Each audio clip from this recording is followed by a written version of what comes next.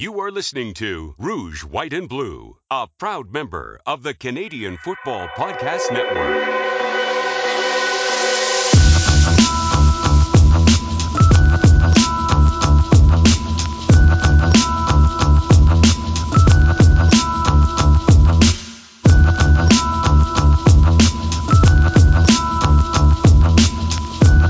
Hi, and welcome to the Rouge, White, and Blue CFL Podcast, the minimalist slapped together version. My name is Oz Davis. I'll be your only host for the show for most of the show. My co-host Joe Pritchard will be on later. He'll be bringing us an interview with Keith Avallone, the CEO, director, creative mind behind Play.com, a maker of tabletop sports games, including Cold Snap, the CFL tabletop game. It's a great alternative to computer video games.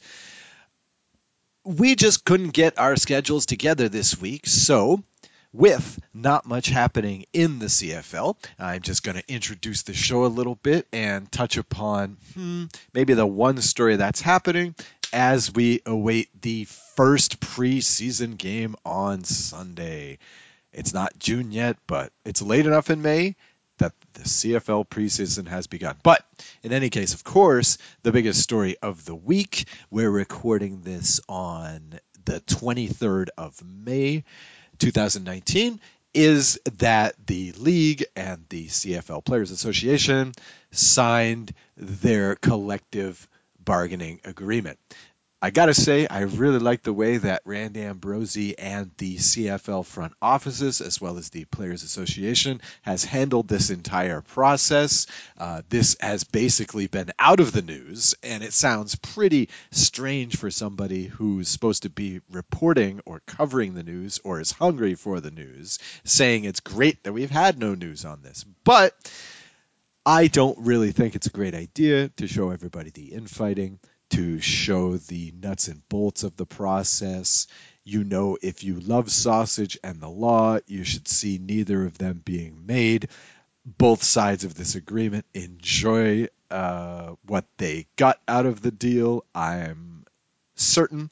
And so probably for the best that we did not hear the ABCs of this thing going along. Of course, what we got out of this is a very brief and terse statement. And hey, since I got time, there's not much else going on in the league. And what else am I going to do except complain that Antonio Pipkin is still my Montreal Alouettes starting quarterback?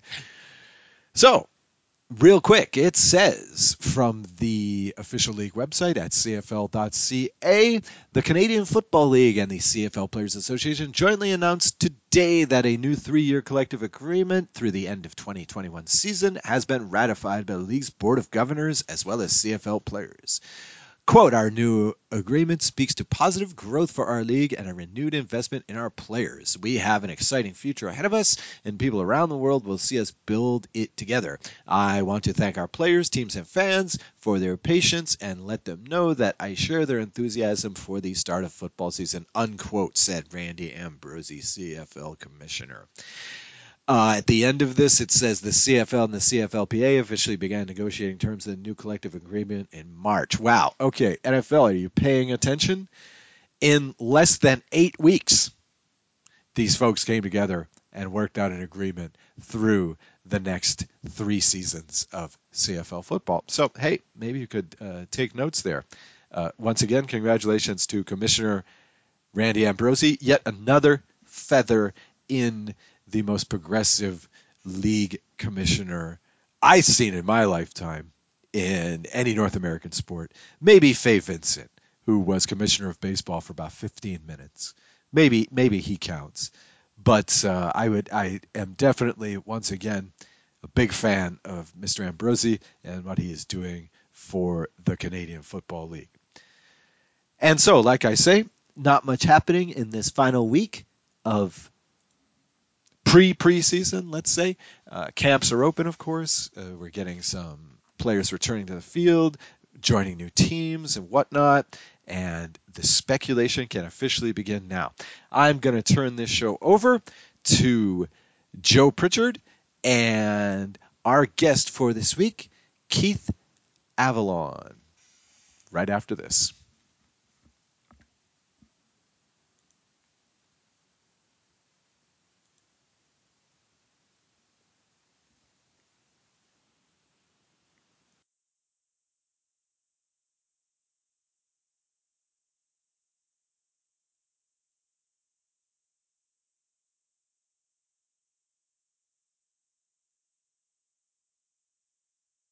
And welcome back to the Rouge, White, and Blue podcast. It's Joe here. Oz has decided to take a powder for the moment, so I am here alone with Keith Avallone of Play.com. And Keith, you've been a frequent guest of the show over the course of the last few years, but we do have some new listeners. So if you could let everybody listening know what it is you're up to over at Play.com. Well, we make sports simulation board games. One of them is Cold Snap Canadian Pro Football. It's a card and dice board game. Recreates the statistics of a particular season, and it gives you the sense of, watching the game on TV, except you're calling the shots with the play calls and the defenses, and the players perform like they're supposed to. They're rated for the various areas of pro football expertise, defense, offense, new version of the just finished Canadian football season, and in fact we just did that about 2 weeks ago, May 5th, for the 2018 season. Yeah, and while we're talking about that, was there anything that stood out to you as far as rating this season that maybe you haven't seen before, or was just something that caught your attention while you were putting the 2018 season together?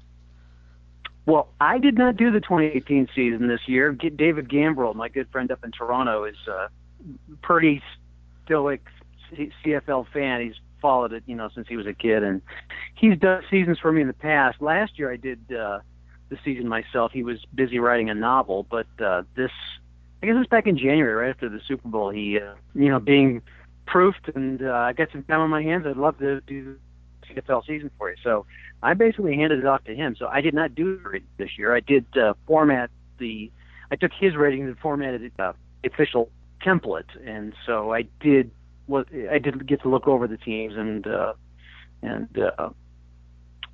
put them together, but I didn't actually rate them. So I don't have any numbers crunching stories to tell you like I did for the NFL season. It looked like to me it looked like a pretty standard season. The numbers, nothing really jumped out at me except for the kicker, the BC kicker, one field out of like 55 tries. That was come up with a special rating for him, just to recreate that, because the game engine is not designed to give a field goal kicker 90% success. But other than that, I think pretty much everything was fairly normal. Yeah, so yeah, I see where kickers can cause special difficulties, as you have it set. Just to explain it to people that don't have the game, you have it set where increasingly the further you go away, the less likely it is you're going to make kicks. But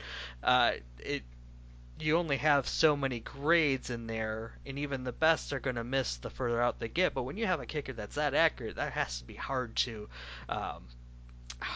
make correct as far as getting the percentages right. But we just had Ricky Ray retire over the past couple weeks here, and I believe he did something to your game engine that made you actually make a change to it. Well, yeah, that was that is the case. He that was the year that he completed 77% of his passes, like we had to do for Lewis Ward for the Red Blacks in his field goal kicking process. And it's like, when the game engine isn't designed for that kind of precision, you have to make some changes to the way it's structured. So for Ricky Ray's case, we actually had to add another category of passer. How really developed over the years. When they created the quarterback rating system for the NFL back in the 1970s, the norm was 50% completion. The 50% completion was based on 50% completion, 5 interception, 5.5% touchdown, and I think it's 10 yards per are highly unusual now. Those are the norm back then, and now it's like if a quarterback completes 50% of his passes, he's out of the league. That's just not even close to being acceptable. And it's the same with the Canadian ball. So the game was designed with kind of a top end of about 68%, which could be improved to as much as 72%, 73%, based on the quality of players. I mean, the game is designed so that the player, not just the quarterback, affects completion percentage of the players who surround the efficiency of the passing game, which is the way it is in real football. But rather than put all the statistical delivery on the quarterback's card, so that the offensive linemen don't really matter. The cold snap is designed so that the offensive linemen come into play. So all that to say, if you have a superior team that's got like great offensive linemen and great pass receivers, might be able to bump up a quarterback's completion percentage up to 72, 73%, which when the game was designed in the 1970s, where the norm was 50%, it was like, ha, ha, ha, like a quarterback's really going to complete 72% of his passes. It was just unfathomable, that somebody would actually be able to do that. And, of course, now that's not that unusual. And then, there was Ricky Ray a couple of years ago where he completed 77%. It's like, that's just unbelievable, just unfathomable. So he had to retool the game engine to add that extra category. The top end was 4A, now it's 5A. And it's interesting that season, I think Kevin Glenn, there were several quarterbacks who got that 5A rating with very, very high percentage of completion. But there wasn't anybody this year that got it. It seems like since that happened, I don't know whether defenses have caught up or maybe the style of play has changed. For whatever reason, we're not seeing passers complete 80% of their passes since that. Yeah, they may anybody 5A this year. Yeah, they may be throwing the ball downfield a little bit more so than throwing it short as much as they may have been a few years ago. But I can relate with that, with the grading. I remember I actually made a 1987 season based off of statistics I had, and I did a double take when the system spat out Matt Dunnigan for me because he had a good completion percentage, one that was normal for the time, and your grading system was based off of letter grades from A to F, with C being average, and then of course the AA, AAA as passing percentages went higher. But with all the talent Edmonton had on the team that year, between the receivers and their linemen not giving up any sacks or many sacks at all that year, I had to put Dunnigan's grade to a D, simply because if I would have had it any higher, he'd be throwing over 60% completions, which he hadn't done that year.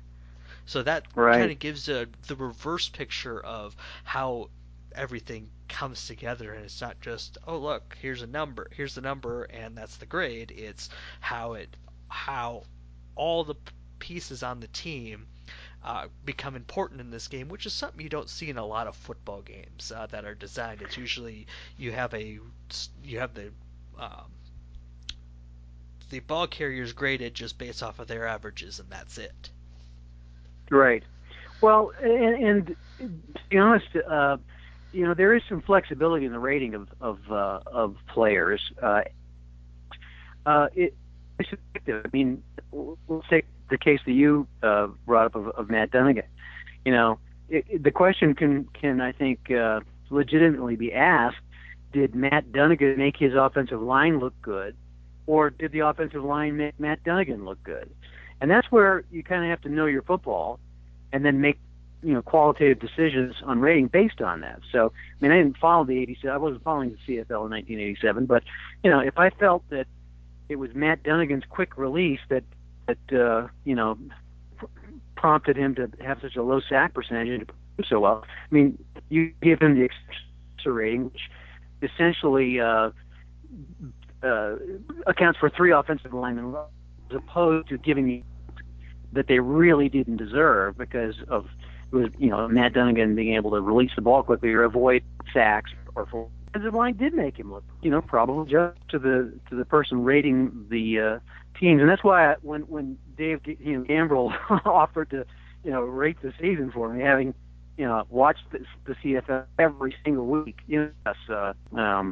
after about August, once the NFL training center or whoever carrying CFL games is here, they just kind of drop off the radar. So it's great to have somebody like David who is able to follow the season weekly and watch games every week and really be able to provide that kind of insight that I think is it's important to have. I mean, bottom line is you could rate into the line or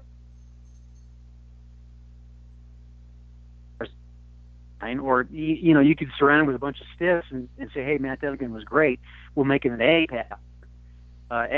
In any of those scenarios, he's going to generate the proper statistic recreation of actual 1987 Edmonton Eskimos, and that's where it's kind of up to you. Right, and the game engine has the flexibility, if you have that in-depth knowledge, to be able to have those small tweaks make a big difference, and that's one of the things that really draws me to your style of games. And there's a lot more than just the football games, the U.S. and the Canadian version that you have out there. I know our friends up in Canada would probably be interested in hearing how the hockey works out as well. Well, yes, and let's not forget lacrosse, which is actually box lacrosse is actually the national sport of Canada, much to many people's surprise. Yes, and absolutely. I know we definitely have at least one Saskatchewan Rush fan that listens to the show. I love box lacrosse. It's just such an awesome sport. I like it better than hockey even because it's there's more goals, and it's there's something about guys running full blast down the floor, with a stick in their hand. It's a very exciting sport. So yeah, there's hockey and there's lacrosse. Both are on the play line of sports games. I'm not sure what you'd like me to talk about there, but I'm happy to give some info on that if you'd like, if it's appropriate. Yeah, absolutely. Maybe just a general sense of what you're trying to accomplish, as opposed to maybe what other dice games they may have found for the sport do. Happy to have you take just a moment, because I know those two sports definitely have have a home in our fans' hearts as well. Well, I mean, first of all, I make it a point never to put down anybody else's game, or to I don't want to draw comparisons as to my game's better and their games are crap. That's just not the case. The hobby's filled with different tastes. Different people want different things from their game. There are some people that put a high priority on accurate, precise statistics. And it really that to them is the whole point of playing the game, is to is to recreate the statistics as precisely as possible. And for them, the fun really doesn't begin until up the stats and comparing it to what happened in real life. And there's nothing wrong with it. It's a great hobby for them. You want to have players play like they're supposed to play. But I put a premium on capturing the feel of the game. And so for like the lacrosse game and the hockey game, they're very fast-moving games. And for a hockey game, it's really easy to get bogged down with trying to recapture the statistical precision of the athletes, because that requires lots of dice rolls or lots of fast action card flips and lots of calculations and computations. And, you're keeping track of shots and assists and loose balls and stuff like that. And it can really take away. I mean, it necessarily takes away from the speed of the game and the flow. And if you've ever watched box lacrosse, it's a very fast-moving game. It moves so fast you can hardly keep up with it. So it's hard to even keep track of who's on the floor if you're watching a game in the arena or on TV. It's really hard to even keep track of who's on the floor even. It's moving that quickly. Players are just coming on. My game, the lacrosse game, is designed to kind of capture that feel, that very the fast-moving nature of the sport. So it's happened really quickly. There are bursts of action in short order, and the game has a very fast runtime. It plays, you can play it full. I really, it's one of my favorite games. I think it may be the most underappreciated game on the website, because it's so much fun to play. I did a webcast. We played. I did a live stream of a couple of all-time great teams that one of the fans of the game, Mark Ziegler, who lives in California, put together some all-time bus league, and we took the Colorado team and the Toronto team, and it was just a super exciting game. It went into overtime, and I just found myself really getting just kind of completely caught up with the action. People can watch the game if they want to. It's on our YouTube broadcast page. It's archived on there. I won't spoil the ending, but it was really, really exciting. So, yeah, it's a fast-moving game and a lot of fun. And the hockey game is similar. It's just the lacrosse game is based on the hockey game, and it's got the same kind of flow of action back and forth, same kind of speed, fast playing and fun, as well as capturing the statistical angle of it. So what you were mentioning earlier too is that people can go onto the play.com YouTube page and kind of get a picture of what these look like before they place an order. That way they can kind of see what they're getting into, see how the flow of the game works, and just see if it's for them before they have to even worry about putting in their credit card information. If you just care about what sports board games are, just getting people familiar with the hobby to me is a win. There's no order required. You don't have to buy anything. Just watch the videos and get a sense for what we're doing. And if you have an interest in sports, I think you'll find it to be pretty cool. It's very different than video games. It's a whole different skill set, and it requires you to engage your imagination. You're using your mind's eye, which is a zillion times more powerful than even any supercomputer is, and it's a neat experience. And it's also fun to play with others too. I know that locally in my area, there are a few other people that play the same baseball game that you create, and I was able to get together with one of the others, I want to say about a month ago, and we sat and had lunch and played 3 ball games. Probably took us a couple hours between lunch, chatting, and playing the games, and lots of times where we had to interact with each other to keep the flow of the game going. Making decisions against another human makes it so that we're not talking about who's got the faster fingers. We're talking about A, who's got a little bit more luck, but B, who's putting together their lineup, their bullpen, what have you, better that day. Right. There's decision points in a card and dice, tabletop sim.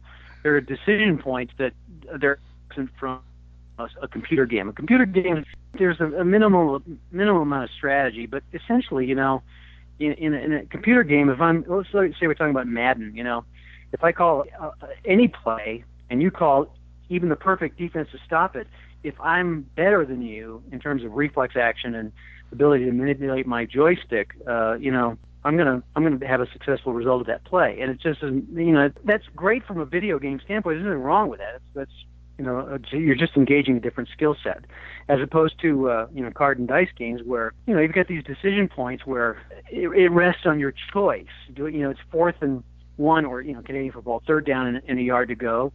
Do I try the long field goal and maybe get a single or a field goal, or do I try to go for it and get the first down and maybe drive in for a touchdown? And then you make your choice, you get your result, and then you have to live with the consequences. And that's something that's kind of absent from a video game recreation of a sport. Right, because you're going in that scenario, instead of making a choice on whether you feel like you can manipulate the joystick to get you a result, you got to think about the game situation. You have to think about what your players are capable of, what the other team is capable of, and even what they're thinking.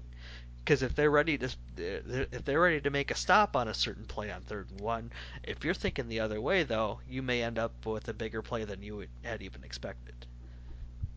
Absolutely right, and that I think is kind of the fun of tabletop sports sim as opposed to a video game. And believe me, I have fun playing video games too. It's just a different kind of fun.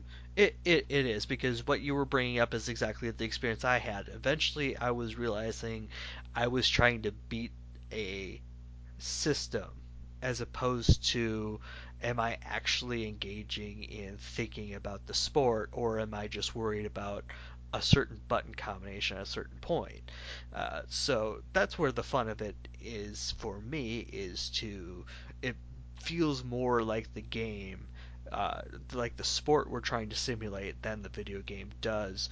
And there's also other things you can do with tabletop sports. I believe very recently we had the AAF, which was a big topic in CFL circles over probably the course of probably right after Grey Cup. It started to become a hot topic, especially with some Canadian players going down south to play, and it folded without a satisfactory result. But you did something with the tabletop game that gave it a shot, that came up with a result.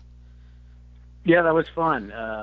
Of course, I, like most people, was kind of taken by surprise that it folded. I mean, I felt like, I remember I went to the first game for the Arizona Hotshots. I flew to Phoenix, and me and Al Wilson and Keith Curtis got seats at the very first Arizona Hotshots game. And I mean, I remember telling them, this is not going to work. This is not.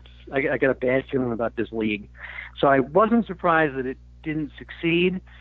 But I was surprised that they didn't even finish the first season. I mean, that was pretty amazing. So when it went down, I mean, there were some signals going out about a week ahead of time that the league was going to fold. So when it did, I had gathered up some resources, and I quickly put together the team rosters. For all, really, there were 5 of the 8 teams, 6 of the 8 teams that were still alive in the 8th week. So the teams made the ratings for those 8 teams for second season, and then we did a quick play of the rest of the tool that I developed, based primarily on winning percentages and home field advantage. And so we played out the rest of the regular season. We got our playoff deal. We did our 2 playoff games, and then we played the championship game. And actually Arizona was the champion of our Alliance of American Football. They beat the Birmingham Iron. We thought the Orlando Apollos were going to make it to the championship game, but in our universe, they were upset in the division semifinal, and the Birmingham Iron actually were defeated by the Hotshots. It was a very exciting game, though. It was 35-27 was the final, Arizona winning. It was a super great, exciting game. And the players were rated. I rated the players relative to the NFL, and where primarily everybody was rated pretty poorly. And most players had some skill at some aspect of the game, but taking the Alliance of American Football to watching the third or fourth quarter of an NFL exhibition game. It was like there was some talent there, but you could see that it was spotty. It was intermittent. There were blown plays and good plays, and that's kind of the way the Alliance was, and that's the way I rated them. So it was fun to play out the championship game and see players make poor plays as well as good plays, even in the championship game. I've always felt like the real test of a game, of a sports sim game, is can bad teams make a good game? You create a good, a exciting game, and in this case they did. So it was really gratifying to have that all come together. So yes, our Alliance of American Football champions were the Arizona Hotshots. Yeah, and that's just one of the many things you can do with a simulation game. You can either play it out as it happened, or make your own scenario. And your games are even designed to create completely fictional players and have them play out their own entire seasons. Most of your games, I believe, you'll have a fictional set with, won't you? That is correct. Yes. In fact, I'm working on the Football America, the fictional football league, which is it's now in its like 10th season. So I was going back over some of the rosters from 2010, and there's been like almost 100% turnover. Like seeing the starters for Golden Bay for 2010 compared to the starters for this year is like, wow, quite a bit of turnover. Just like the NFL. So yeah, it's its own verse of that feels very much like the NFL, but it's not. And we update that every year. We have a fictional component for all our sports games. The Canadian football version is put together every year by Lenny LaFrance. Joe, you were part of it as well as the head coach of the champion Halifax Schooners. Yeah, that was a couple of years ago. Halifax got a team a little bit before they will in reality with the Cold Snap football game. So, like I said, you could play it either the way it happens on the field, or you could play it the way you want to. That's exactly right. All right. Well, I could sit here and talk to you for hours, but I will let you go. Where can people find you and find more information about these games if they have interest? Well, the URL is very short and very easy to remember. It's play.com with two A's, PLAAY.com. And you just go to the site, click on the box of the game that interests you, and it'll take you to the page pages for testimonials. And then I would encourage you, if you're interested in a particular game, to do a YouTube video search, because just in the past couple of years, the number of gamers in the hobby who've had access to video cameras and had the interest and acumen to do a video is just exploded. So there's all kinds of tutorial videos and game videos, playthrough videos to show you how the games work. You don't have to read about it. You can actually watch a game being played. And so the Play Games YouTube channel has pretty much got at least one demo of every game that we offer. And I don't know that it's actually linked from the... Yes, it is. If you go to the front page... In fact, I just added that link a couple weeks ago. If you go to the front page, just go to play.com. On the front page, just above, I believe it's above or below the game boxes, there's a link that says watch these games being played. And if you click that link, it'll take you to the YouTube page, and then you can choose from any of the videos that are displayed there for the various games. Correct. Yep, it's right below the game boxes. I actually have it up at the moment. So it's right there. Cool. Yep, it's right there. So if you have questions, it's easy to find the ways to contact you on the site, and there's a lot of information about the games both on the site, on the YouTube channel, and if the people are interested in the Canadian football or American football version for that matter, they can also contact me, because I'll talk their ear off about it. All right, well, I appreciate you, Joe. I appreciate it, Keith, and we will talk to you sometime in the near future. Okay, take care. Thanks for having me on. Yeah, thank you.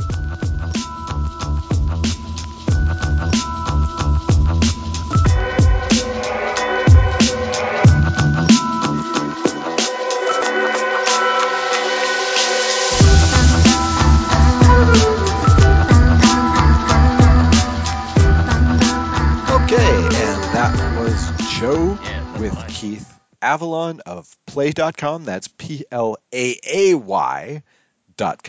makers of excellent tabletop sports games.